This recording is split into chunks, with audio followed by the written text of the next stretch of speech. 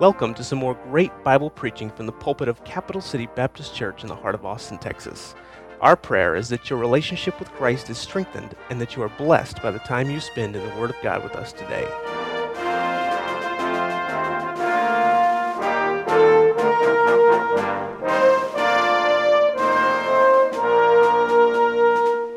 Acts chapter 10, verse 1. There was a certain man in Caesarea called Cornelius, a centurion of the band, called the Italian band, a devout man, one that feared God with all his house, which gave much alms to the people, and he prayed to God always. He saw in a vision, evidently about the 9th hour of the day, an angel of God coming into him and saying to him, Cornelius. And when he looked on him, he was afraid and said, What is it, Lord? And he said to him, Thy prayers and thine alms are come up for memorial before God. Now we won't read the entire chapter, so I want you to skip down with me to verse 19, and we'll come back later on in the message and finish reading the verses that we've just skipped. Verse 19, while Peter thought on the vision, the Spirit said to him, Behold, 3 men seek thee. Arise therefore and get thee down and go with them, doubting nothing, for I have sent them. Then Peter went down to the men which were sent unto him from Cornelius and said, Behold, I am he whom ye seek. What is the cause whereof ye are come?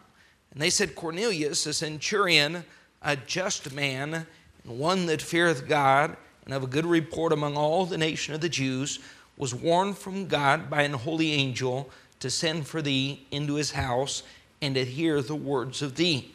Then called he them in and lodged them. And on the morning Peter went away with them, and certain brethren from Joppa accompanied him.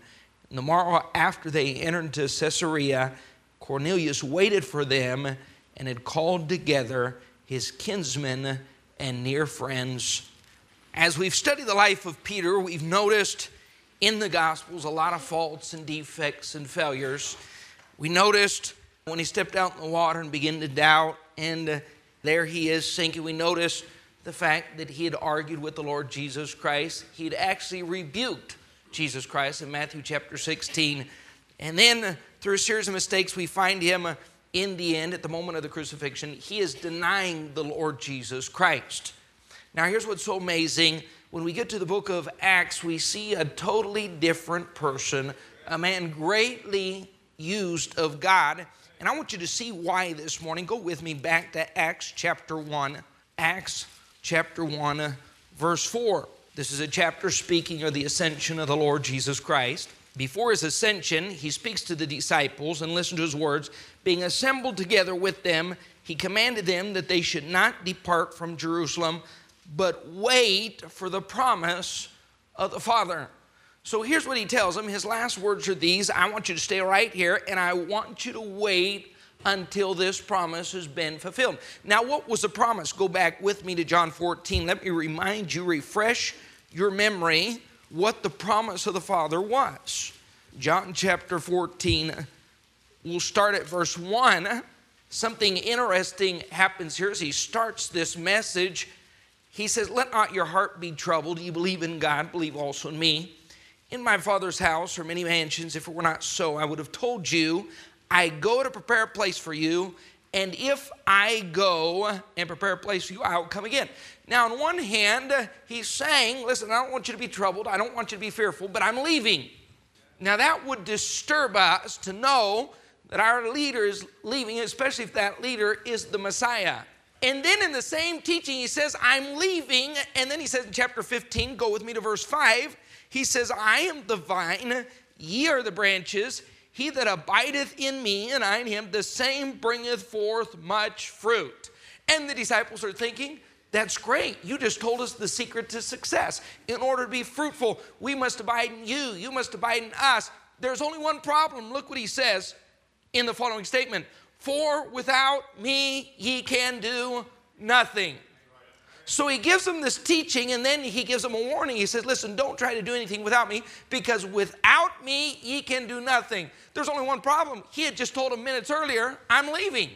So he says, I'm going to be crucified 3 days later, come out of the grave. I'm going to ascend into heaven. I am going to leave. And Thomas is the one that speaks up this time instead of Peter. Look, go back to chapter 14. Look what it says in verse 5. Thomas saith unto him, he's disturbed, perturbed. when he asked this question, Lord, we know not whither thou goest. How can we know the way? So they're already fretful before he gets to the teaching in verse 5, which is, abide in me, and I'm going to abide in you. And that's the way to produce much fruit. And without me, you can't do anything. Now, if he would have left them like that, what a quandary, what a problem, what a heartbreak, what a setback. But in these same verses, he leaves them a promise that is mentioned or referred to in John 16. John 16, verse 7. He tells them, nevertheless, I tell you the truth. It is expedient for you that I go away. Now, can they understand this? They're saying, well, we're supposed to believe you, we're just not believing it. It is expedient for you that I go away, for if I go not away, the Comforter will not come unto you. But if I depart, I will send him unto you. Here's the promise. Chapter 14, several different times. Go back with me. Keep your finger here. Let's flip back and forth between these chapters. Because back in chapter 14, verse 16 and 17, he said, I'll pray the Father, he will give you another Comforter, that he may abide with you. Look at the promise. Forever. Even the Spirit of truth, whom the world cannot receive, because it seeth him not, neither knoweth him, but ye know him, for he dwelleth with you and shall be in you. Now go back to chapter 16 for a minute. So he says, I'm going to go away. If I go not away, the Comforter will not come. But if I depart, I will send him unto you. Now what is that Comforter going to do in verse 8? When he is come, he will reprove the world of sin, righteousness, and judgment. Verse 13, howbeit when he, the Spirit of truth, is come, he will guide you in all truth, for he shall not speak of himself, but whatsoever he shall hear, that he shall speak, and he will show you things to come. Now, I need you to follow me because we're going to go through a lot of scripture this morning, but I need you to understand the basic and most fundamental reason behind Peter's success and all the results that he saw in his ministry. Peter himself was basically the same person. He was growing, he was learning, he was improving, and he was being molded, and Jesus had just invested 3.5 years in this man and in his future ministry. But if you look at what God had to work with, the Peter that God had to work with in Matthew, Mark, Luke, and John, if you look at Jesus Christ getting ready to ascend into heaven and saying, Peter, listen, I have given you the keys to the kingdom. What's it say in Matthew 16? That he had been given the keys to the kingdom. I think I would have taken the keys back. I think I would have said, listen, after your previous history, watching you fall and watching you make mistakes and seeing at times your willing heart, but your lack of discretion, you denied me 3 times. Now that alone probably in most of us would have created enough doubt that we would have said, you know what, I probably need to stick around and invest some more time in a different leader, a more reliable person, someone with a few better traits. Now, what was it that transformed this man and then in the book of Acts made him such a successful leader in the early church? You know what it was? The power and the filling of the Holy Spirit. Now go back with me to Acts chapter 2 as we look through his life, because in Acts chapter 1, he's heading up a prayer meeting. There's 120 people there in the upper room, and they are doing exactly what the Lord Jesus Christ commanded them to do. They are tarrying in Jerusalem, praying for the coming and the power of the Holy Spirit. Look what it says in chapter 2, verse 4. Chapter 2, verse 4. They were all, what's it saying? Filled with the Holy Ghost. Now, here's what we do not emphasize enough. When Peter preached that day, there are thousands of people present. We understand there were 3,000 that responded, that trusted Christ as Savior, were baptized and added to the church. But what we underemphasize is the fact, not just was he indwelt with the Holy Ghost, but he is filled and he is operating underneath the power of the Holy Ghost. What's it say in Acts 1:8? But ye shall receive what? Power. Can you imagine Peter trying to preach Pentecost, thousands of souls, thousands of interruptions in the open air? Here's Peter, a man with very little preaching experience. A man who was always accustomed to taking a back seat to the Lord Jesus Christ. A man who was accustomed to listening to the Prince of Preachers. And now he's being forced to the forefront. Now he must preach. That's a lot of responsibility on his shoulders. And if he would have gotten up, I can't even imagine getting up in these circumstances, taking the platform, getting behind the pulpit, preaching to this size of a crowd without the filling of the Holy Spirit. What a desperate moment that would be. Can you imagine? This whole story would be totally different if the Holy Spirit hadn't fallen upon Peter and filled Peter and used Peter and enabled Peter and empowered Peter. If he would have gotten up in his own strength. Now, I've lamented a lot of times my own lack of ability and talents. I regret the fact that I don't have any special talent. It didn't come in my DNA. I can't sing. I wasn't a natural born leader. I don't have natural preaching ability. But here's what I do know. I'm glad that the ministry doesn't depend upon me or my talents or my abilities. I thank God that it all depends upon the Spirit of God. Now, how foolish is it as Christians to live, to act, to think, to walk, and to talk in our own power, thinking we're going to do the work of God. Now think about that for a minute. We are going to do the work of God. Now, how in the world are you going to accomplish that? How in the world are you going to be successful without the Spirit of God, the power of God enabling you to do that work? It's impossible. This day would have come out very differently had he had gotten up in his own power, had the Spirit have not fallen on him. If God wouldn't have kept his promise and sent the Comforter, what a disaster this day would have been. Look what it says in chapter 4. Now, in chapter 4, we speak of the day of Pentecost, but actually, we see something even greater than that moment. Peter preaches again after the healing of the lame man. 5,000 men. I can't even imagine that. 5,000 men respond, fall on their faces, trust Christ is their Savior. Now, why did that happen? Look in verse 8, we find the key. Then Peter what? Filled with the Holy Ghost. Peter knew in his heart and mind, this has nothing to do with me. This is not my preaching skills. This isn't my oratory ability. This isn't the fact that I went through 3.5 years in the Institute of the Lord Jesus Christ. He goes back in chapter 3. Look what he says when he healed the lame man, and they were marveling at Peter, marveling at his power. In verse 12, when Peter saw it, he answered unto the people, Ye men of Israel, why marvel ye at this? Why look ye so earnestly on us, as though by our own power or holiness we had made this man to walk? Now, Peter was smart enough to say, listen, this has nothing to do with me.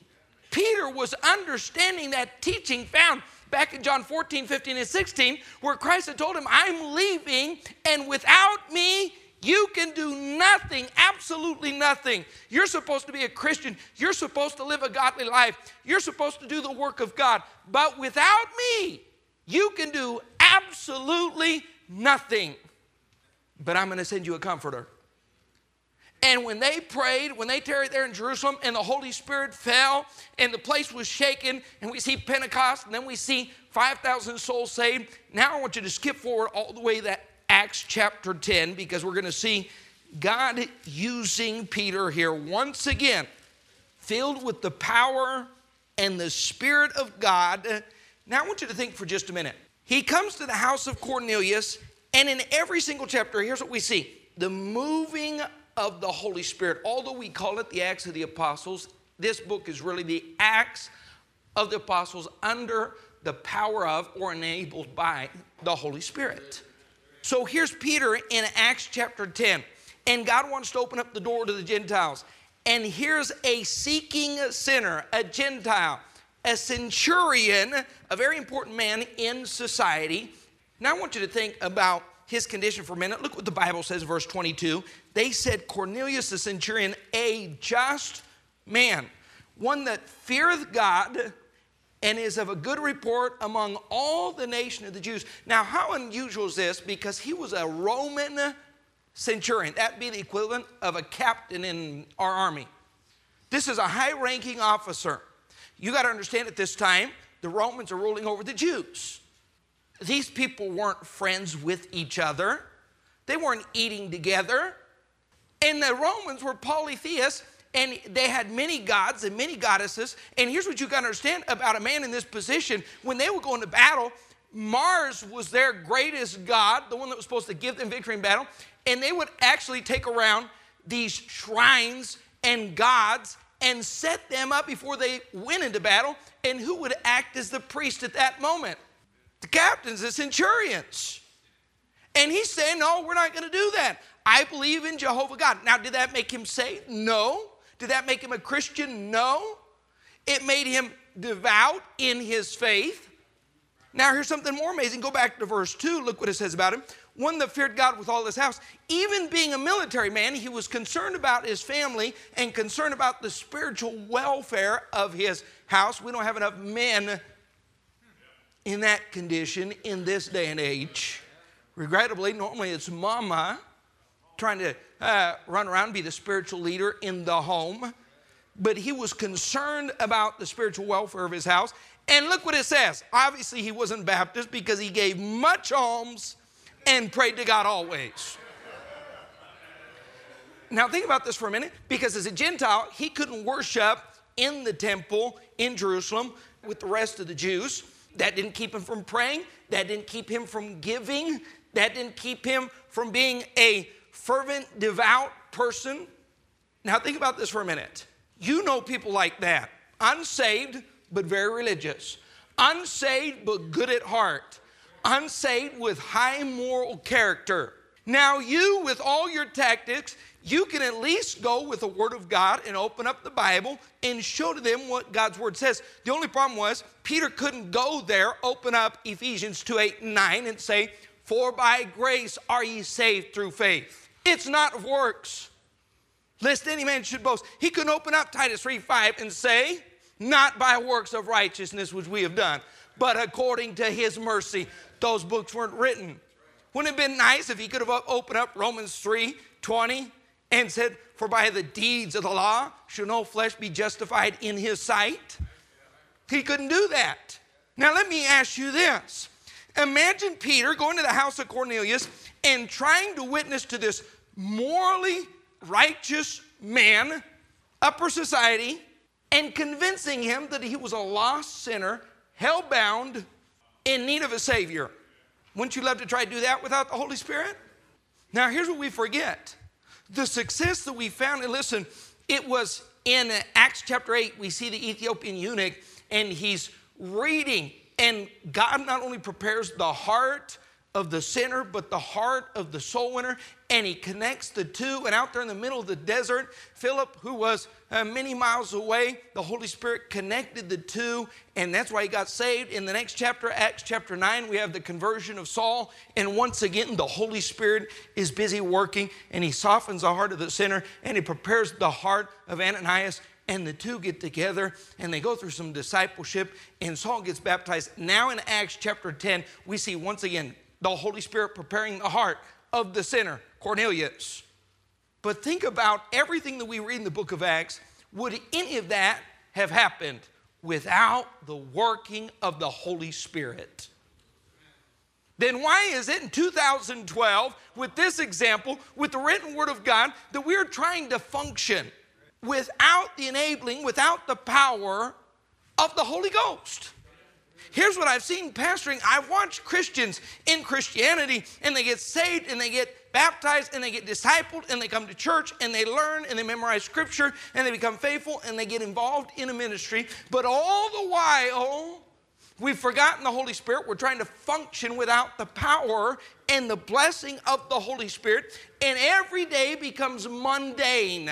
And here's what you do even as a Christian. You just simply try to survive another day, because you don't understand how the Holy Spirit wants to use you on Monday. Now go back for a minute, whether it's the Ethiopian eunuch, or whether it was Saul of Tarsus, or whether it was a Philippian jailer, or whether it was Cornelius. The Holy Spirit's not waiting for Sunday morning, 10 o'clock to do a work. The Holy Spirit says, I can work on Monday. I'm not limited to the day of the week. I would like to do something on Tuesday. I would like to save a soul on Wednesday. I'd like to encourage a brother on Thursday. I would like to rescue someone from the torments of hell on Friday. The only problem is we get in tune with the Holy Spirit occasionally, maybe during a service, maybe during an invitation, but throughout the rest of the week when He wants to prepare a sinner and prepare a soul winner and hook the two up and see a miracle happen, we're living totally controlled by, operated by the power of the flesh. Now listen, if you live without the power of the Holy Spirit, you're going to live a very mundane and miserable life because you and your flesh are not capable of doing any good thing. Listen, how many people have you led to Christ with your tremendous voice? I mean, you just start singing and they just flood the aisles. Lay down at the altar weeping and crying and brokenhearted and begging God for mercy. I'm not making fun of someone's voice. I'm telling you, whatever you do, you better do under the power of the Holy Spirit, because ultimately your talent, your ability, whatever you have to offer God is not going to change hearts. Now think about this for a minute. When we're talking about salvation, we're talking about someone, in order to enter into the kingdom, is going to have a change of heart, a breaking of their will. Now, what argument do you have, what ability do you have to change someone's heart or break their will? You know how powerless you are. You can't even win an argument with your wife. You have a 16-year-old that you created in your own image. You reared, you fed, you developed, you taught, you instructed, and you still can't get him to do what you want him to do or think the way you want him to think. But you go to a lost world that's blinded by sin with the hope that one of them gets born again. If you don't go with the Holy Spirit, give it up. If you don't teach with the power of the Holy Spirit, if you don't preach with the power of the Holy Spirit, if you don't open up this book with the power of the Holy Ghost, whatever you do is going to be frustrating because you've convinced yourself, I'm going to do the work of God, and the work of God's only going to frustrate you. Because Christ said, before you ever go, before we ever really get this church off the ground, before things start happening, you better understand the most basic principle of Christianity, which is this: without me, you can do nothing. So you know what the majority of Christians are doing? Nothing. And we wonder why when Christ has given us a reason. He said, without me, that's impossible. Now here's what happens. Christ said, I'm leaving, but I'm going to send you the Holy Ghost. The Holy Spirit came. We see in the book of Acts, He is moving. And here in Acts chapter 10, He's already prepared the heart of Cornelius. Now, here's what's amazing. I would love for this to happen, but when Peter showed up, not only was Cornelius ready, but he had gathered his friends and kinsmen, and they were waiting, prepared, saying, Peter, preach to us the truth. There's only one problem. Oftentimes, the Holy Spirit has an easier time preparing the heart of the sinner than He does preparing the heart of the soul winner. So before we move on, let's go back to verse 9. Now, God's timing is always perfect. He has moved in the heart of Cornelius, and on the morrow, the next day, as they went on the journey, drew nigh to the city, Peter went up to the housetop to pray. He's going through the motions. Now, let me ask you this. How many Christians in here, I thank God for this church, and I thank God for this people, and I thank God for your commitment. Here's what I simply want to ask you. Peter was a committed man, but a lot of times we just get into a place where we're going through the motions, and we look back and say, you know what? This hasn't been a very profitable year. We're looking at all the work that's been invested, all the time, all the effort, and we say, after I've invested all of this, what really did I accomplish? And here's Peter going through the motions, and he goes up to the housetop to pray. The 6th hour, and he becomes very hungry, and he would have eaten, but while they made ready, he fell into a trance.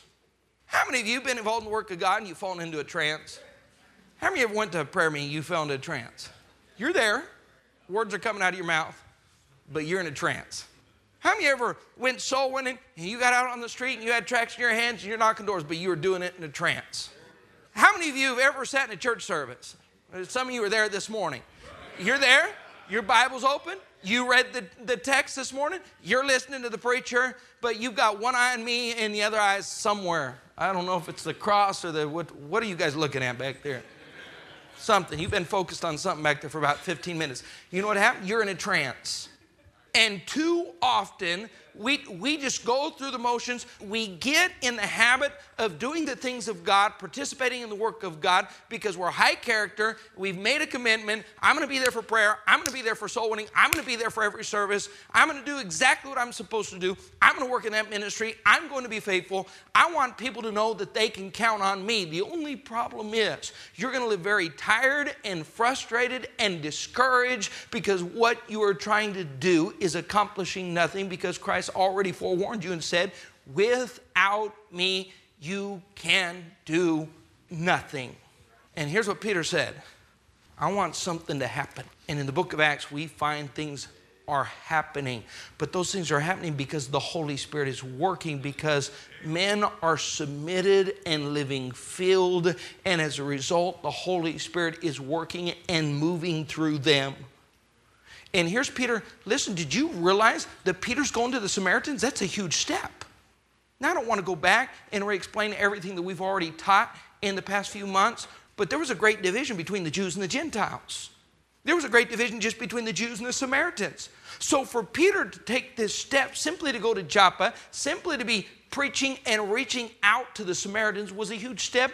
But now he's going to have to go another step, and that's to go into the house of a Gentile. So the sheet comes down, and 3 times God says, rise and eat. And Peter's response in verse 14 is, not so, Lord. I have never, ever eaten at Rudy's. Now, I don't know what Peter's problem is, but if this were Dr. Crenshaw and myself, and a sheet came down, barbecue ribs, yeah, I think we're in. I don't think I need to debate God's will on that one. I think I just heard the call. I want to say, Lord, you forgot the barbecue sauce, but other than that, I think we're set. Give me a fork and I'll be wherever you send me. But here's what had happened. Peter was going to have to eliminate some prejudice here. Peter was going to have to step outside of his comfort zone. And here's what he did, and here's why God blessed him. When the Holy Spirit says move in verse 19, while Peter thought on the vision, the Spirit said unto him, behold, 3 men seek thee. Arise therefore and get thee down. Go with them, doubting nothing. He goes to the house of Cornelius. He preaches filled with the power of the Holy Ghost. Look what it says in verse 43. To give all the prophets, verses, we won't read all the verses, but verse 37, he starts explaining who Jesus Christ is. Now remember this, when we read John 16, verses 7 and 8, what did the Bible say that the Comforter, the Holy Spirit, would do? He would reprove the world of righteousness, sin, and judgment to come. So Peter already had a foundation to build upon, because the Holy Spirit had been working in the heart of Cornelius. So when he comes and he introduces him to the Lord Jesus Christ, he gives him the invitation in verse 43, whosoever believeth in him, in Jesus Christ, shall receive remission of sins. The family gets born again. The kinsmen, everyone present, as far as we know, as far as the text tells us, gets saved. A drastic change takes place. And suddenly a Jew and a Roman officer want to spend time together. Look what it says in verse 48. He commanded them to be baptized in the name of the Lord the same day. That's called new birth. Then prayed they him to tarry certain days. That's called discipleship. So imagine this. Here's what the law cannot do. The law can force you to change. The law can't give you the desire to change. That's what Jesus did. He said, listen, you're trying to keep the law and you're trying to do all the right things, but you need to get born again. I know that you want to do right, and I know you want to live right, and you want to be the right kind of father, and the right kind of husband, the right kind of person, the right kind of soldier, the right kind of leader. But that starts at the new birth. And except a man be born again, he cannot enter into the kingdom of heaven. And when he had explained these things, he said, you know what you need? Remission of sins. And he said, I think I'll take that. I think I need that. That's someone that I want to accept. That's something I want to do. And him and his family got down on their knees. That day they got born again. And as soon as that happened, there was a change of heart. Now listen, here's what the Holy Spirit did. The Holy Spirit changed the thinking of both these men, because he took a Roman soldier and a Jewish preacher and so drastically changed them that they want to spend days together. That's unheard of. That's the kind of salvation that God offers. That's the kind of change that the Holy Spirit produces. I need you to see what's happening here. I need you to see or think about these words: without me, you can do nothing. How many are born again? How many of you, you know, I like salvation experiences and I like leading people to Christ, and you can almost see the transformation taking place. The light comes on. I've seen people pray with their eyes closed. I've seen people pray with their eyes open. I've seen people pray standing up, kneeling down, sitting in a chair. I've seen people pray in the church house and in their own home in all kinds of conditions. But the majority of the time, when someone prays, trust Christ as their Savior, there is a facial reaction. And you can see a difference in their eyes. The light comes on. The Holy Spirit, and the day and age of grace, thankfully that's the day and age we live in, takes up residence. He indwells anybody that receives Jesus Christ as Savior. Now, the only problem is the Christian thinks, well, that's good enough. With his indwelling, I'm okay, I'm set, I'm ready to go. There's only one problem with that. In order to be empowered, in order to be enabled, you need to be filled, and that's a daily thing. Filled means you have to be emptied of self in order for him to take total control. Now, here's what he wants to do. He wants to change you. He wants to empower you. He wants to use you in a greater way than you are being used. Now, think about this collection of people here this morning.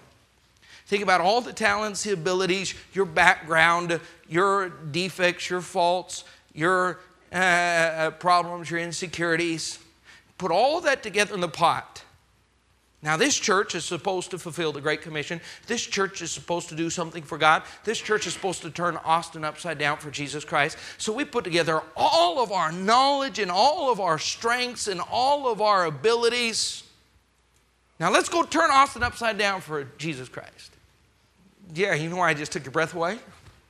We know there's absolutely nothing that we have to offer in and of ourselves. So why in the world would we try so hard? Why in the world would we try so often to accomplish something in the work of God without the Spirit of God? Why in the world would we teach a class? Why in the world would we knock on a door? Why in the world would we do something that's involved in the work of God and forget or put aside the Holy Spirit of God, thinking that we can actually be successful in our accomplishments while doing something in the flesh? When Christ has already said, without me, you can do nothing. Go with me to Galatians chapter 5, verse 22. Galatians 5:22. Now, here's what the Holy Spirit wants to do. The Holy Spirit wants to help you out. And the Holy Spirit knows you're supposed to be doing the work of God. And the first problem that he'd like to solve is the indifference that's found in Christianity. Here's the first problem the Holy Spirit wants to solve, because the average Christian lives so indifferent. Now think about our indifference in the house of God. These are our brothers in Christ. And how cold we so often can be, how calloused, how hard, how indifferent on a daily basis, inconsiderate in the things that we do, the things that we say, even our facial expressions, the lack of energy we show when we're supposed to demonstrate love. And here's what the Holy Spirit says. Listen, if you go back and take a look at the life of Peter in the Gospels, do you remember in Mark chapter 6, here's the feeding of the 5,000? That's just men. So there's a crowd there. You know, if there's 5,000 men, there's 5,000 women. And if there's 5,000 women, there's what? Yeah, about 10 or 15,000 children. So this is a big crowd.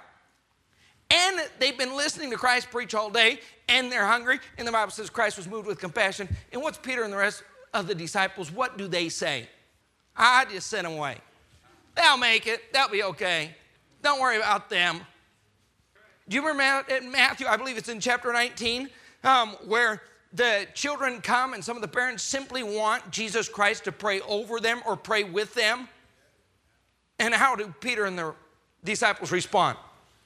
Get away. Hey, he's a busy man. He can't pray with you. Jesus pray with you? What are you thinking?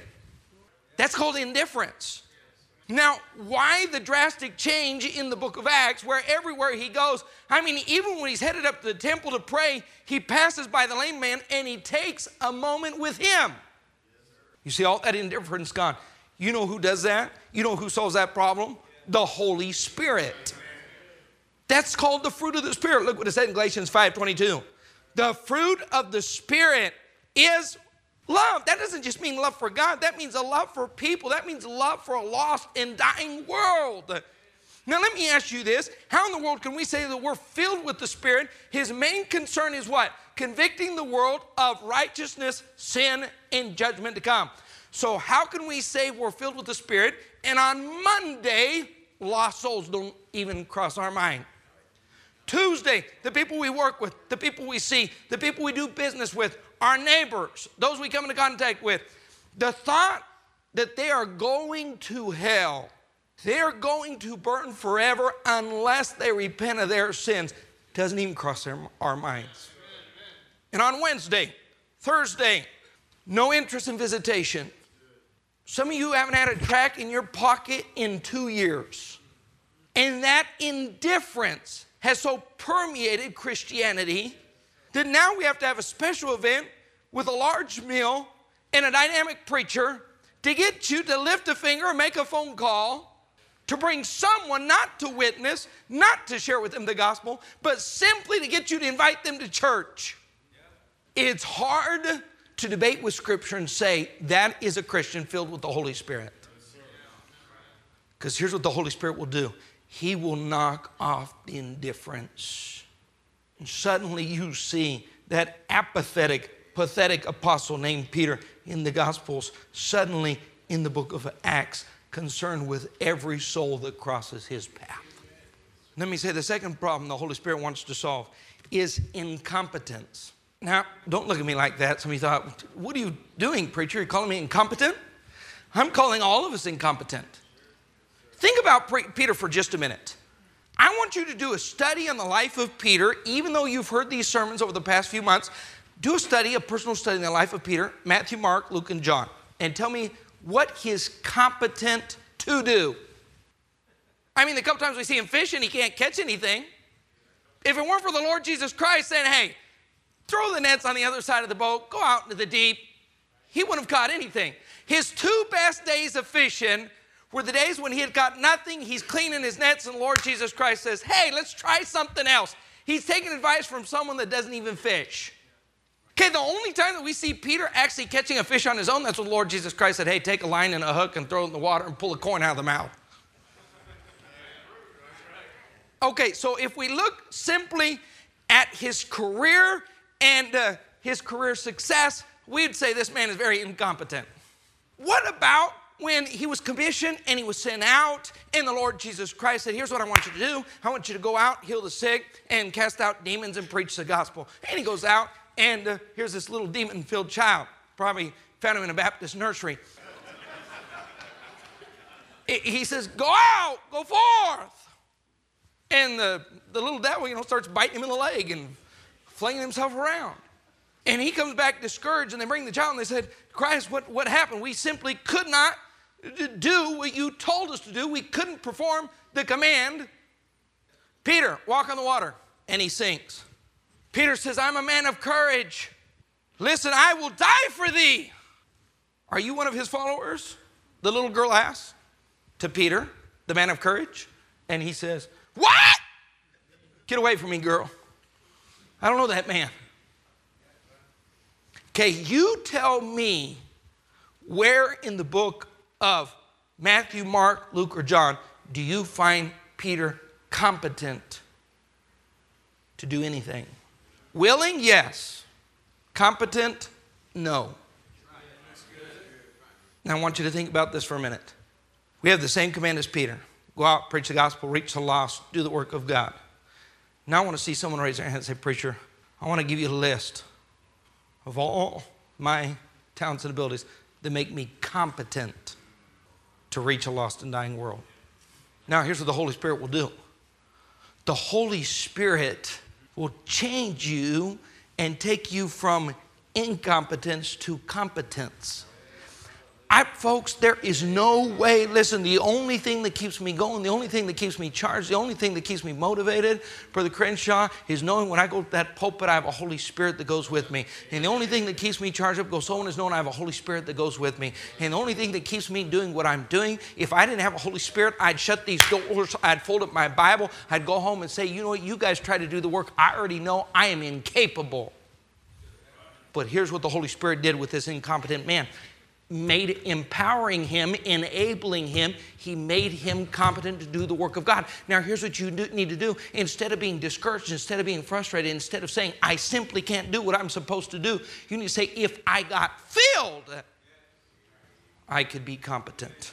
Without the filling, yes, you have the indwelling. The indwelling doesn't make you competent. The filling makes you competent. Peter wasn't competent to preach the day of Pentecost. Peter wasn't competent to raise that man, the lame man. Peter wasn't competent to do the work of God or to walk out of prison or to lead the early church. Peter wasn't competent to even lead Cornelius and his family to Christ. But it was the filling of the Holy Spirit that made him competent. And here's why we live so incompetent and so frustrated. We're trying to actually do it without the filling of the Holy Spirit. How crazy is that thought? Now I want you to see the last thing and we're done. Go back with me to Acts chapter 1. As you're turning there, I want to read you a verse because even in his witness to Cornelius, here's what Peter says about Christ, the Messiah. How God had anointed Jesus of Nazareth with the Holy Ghost and with power. Peter even said, I know the only way anything is done on a spiritual level is through the power of the Holy Ghost. Acts 1:8. But ye shall receive what? Now, here's another problem the Holy Spirit wants to solve. He wants to change us from powerless Christians in Christianity. That's the change you see in Peter from the Gospels to the book of Acts. You suddenly see a powerful Christian. Now, folks, we're talking about a time frame here of a few months, 60 days. 60, 90 days. How in the world do you go from the Peter of the Gospels to the Peter of the book of Acts? Ye shall receive power when? After that, the Holy Ghost. What does Zechariah 4:6 say? Not by might nor by power, but by my Spirit. How many of you ever read the Old Testament and saw the mighty deeds and acts done in the Old Testament, and then you noticed whether it was David or the kings or Saul or the judges or Samson, each and every time, get in anything mighty that was done, it said the Holy Spirit of God came upon him. We have a few items up here on the platform that represent the church. Now I want you to think for a minute. There's a little bit of beauty. There's a little bit of ability. We have a stereo and a toaster, an iron, a lamp, electric candle, clock, and a CD player. And we have these words of Christ, without me, you can do nothing. Here's what Peter did. Peter understood this teaching and said, listen, I'm going to get plugged into the power source. Because I understand if I'm supposed to do the work of God, there's no way I want to do it without the help of God, without the Spirit of God. Now I want you to think for just a minute. These may be beautiful items, but they're all useless until they're plugged into the power source. Let's you say that's a beautiful toaster, and I believe in the brand, and I think Sunbeam is top of the line, and that's brand new. So let's bring some bread up here, and you can stick it in there for 30 days and 30 nights. And the only thing that's going to harden your toast is the fact that it's growing stale. It will not be heated under any condition. I wouldn't eat that toast, and here's what Christians are trying to do in the church house, looking good, and that's it, nothing more. This, without being plugged in, can do absolutely nothing. You say that's worthless. No, it's not worthless. It's useless until it's plugged into this power source. Well, I want a toaster that works. It works. It's got to be plugged into the power source. You can push this button and say, I'm bringing this back. This piece of junk, I paid $200 for it, and it's never worked. Good night. Show me something, sell me something that'll play a little bit of music. It will. No, it won't. I've pushed every button. Listen, there's a DVD right there. I closed it. I hit the buttons. I've hit play. I've turned the knobs. I've turned up the volume. The speakers are connected to the main device. What in the world is going on? Without me, you can do absolutely nothing. I want to be a bright and shining light to this world. Yeah. Put in a new bulb. Change the wattage. Connect all the wires. Repaint the frame. You know what you have? Nothing. I can't even imagine what the God of the universe thinks of today's Christianity when this is what we have. Now, here's what Peter did not have the day of Pentecost. He didn't have a gorgeous facility. He didn't have a developed orchestra. He didn't have a TV station out there throwing out the advertisement. He didn't have nice pews to sit on, a beautiful baptistry. He had nothing in his favor. They didn't have a Christian school. They didn't have a junior church. But despite the lack of programs, something powerful happened. Peter got plugged in Acts 1 and never got unplugged. And here's Christianity in this day and age. Pastor, I'm just not seeing things that happen in my marriage. Pastor, my class hasn't changed. My kids aren't growing. Pastor, you told me this works, and I've been doing this for 4 years. You know the best thing, you just get plugged in 4 minutes. Your perspective's going to change.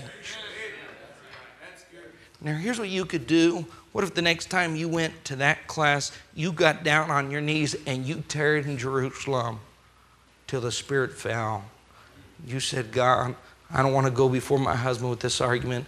I don't want to teach that class. I don't want to knock on a door with this tract unless I know I am filled. Because I understand any argument I have, any logic that I use is worthless and wasted energy. You look good? There's only one problem. Why in the world would we try so hard repeatedly knowing it doesn't work, but we're going to do it again tomorrow, and we're going to do it again next Sunday? Peter got plugged in Acts 1 and never got unplugged. And here's what happens. When you see what the Holy Spirit can do through you, you say, why in the world would I want to go back to doing things on my own? That is wasted time and energy.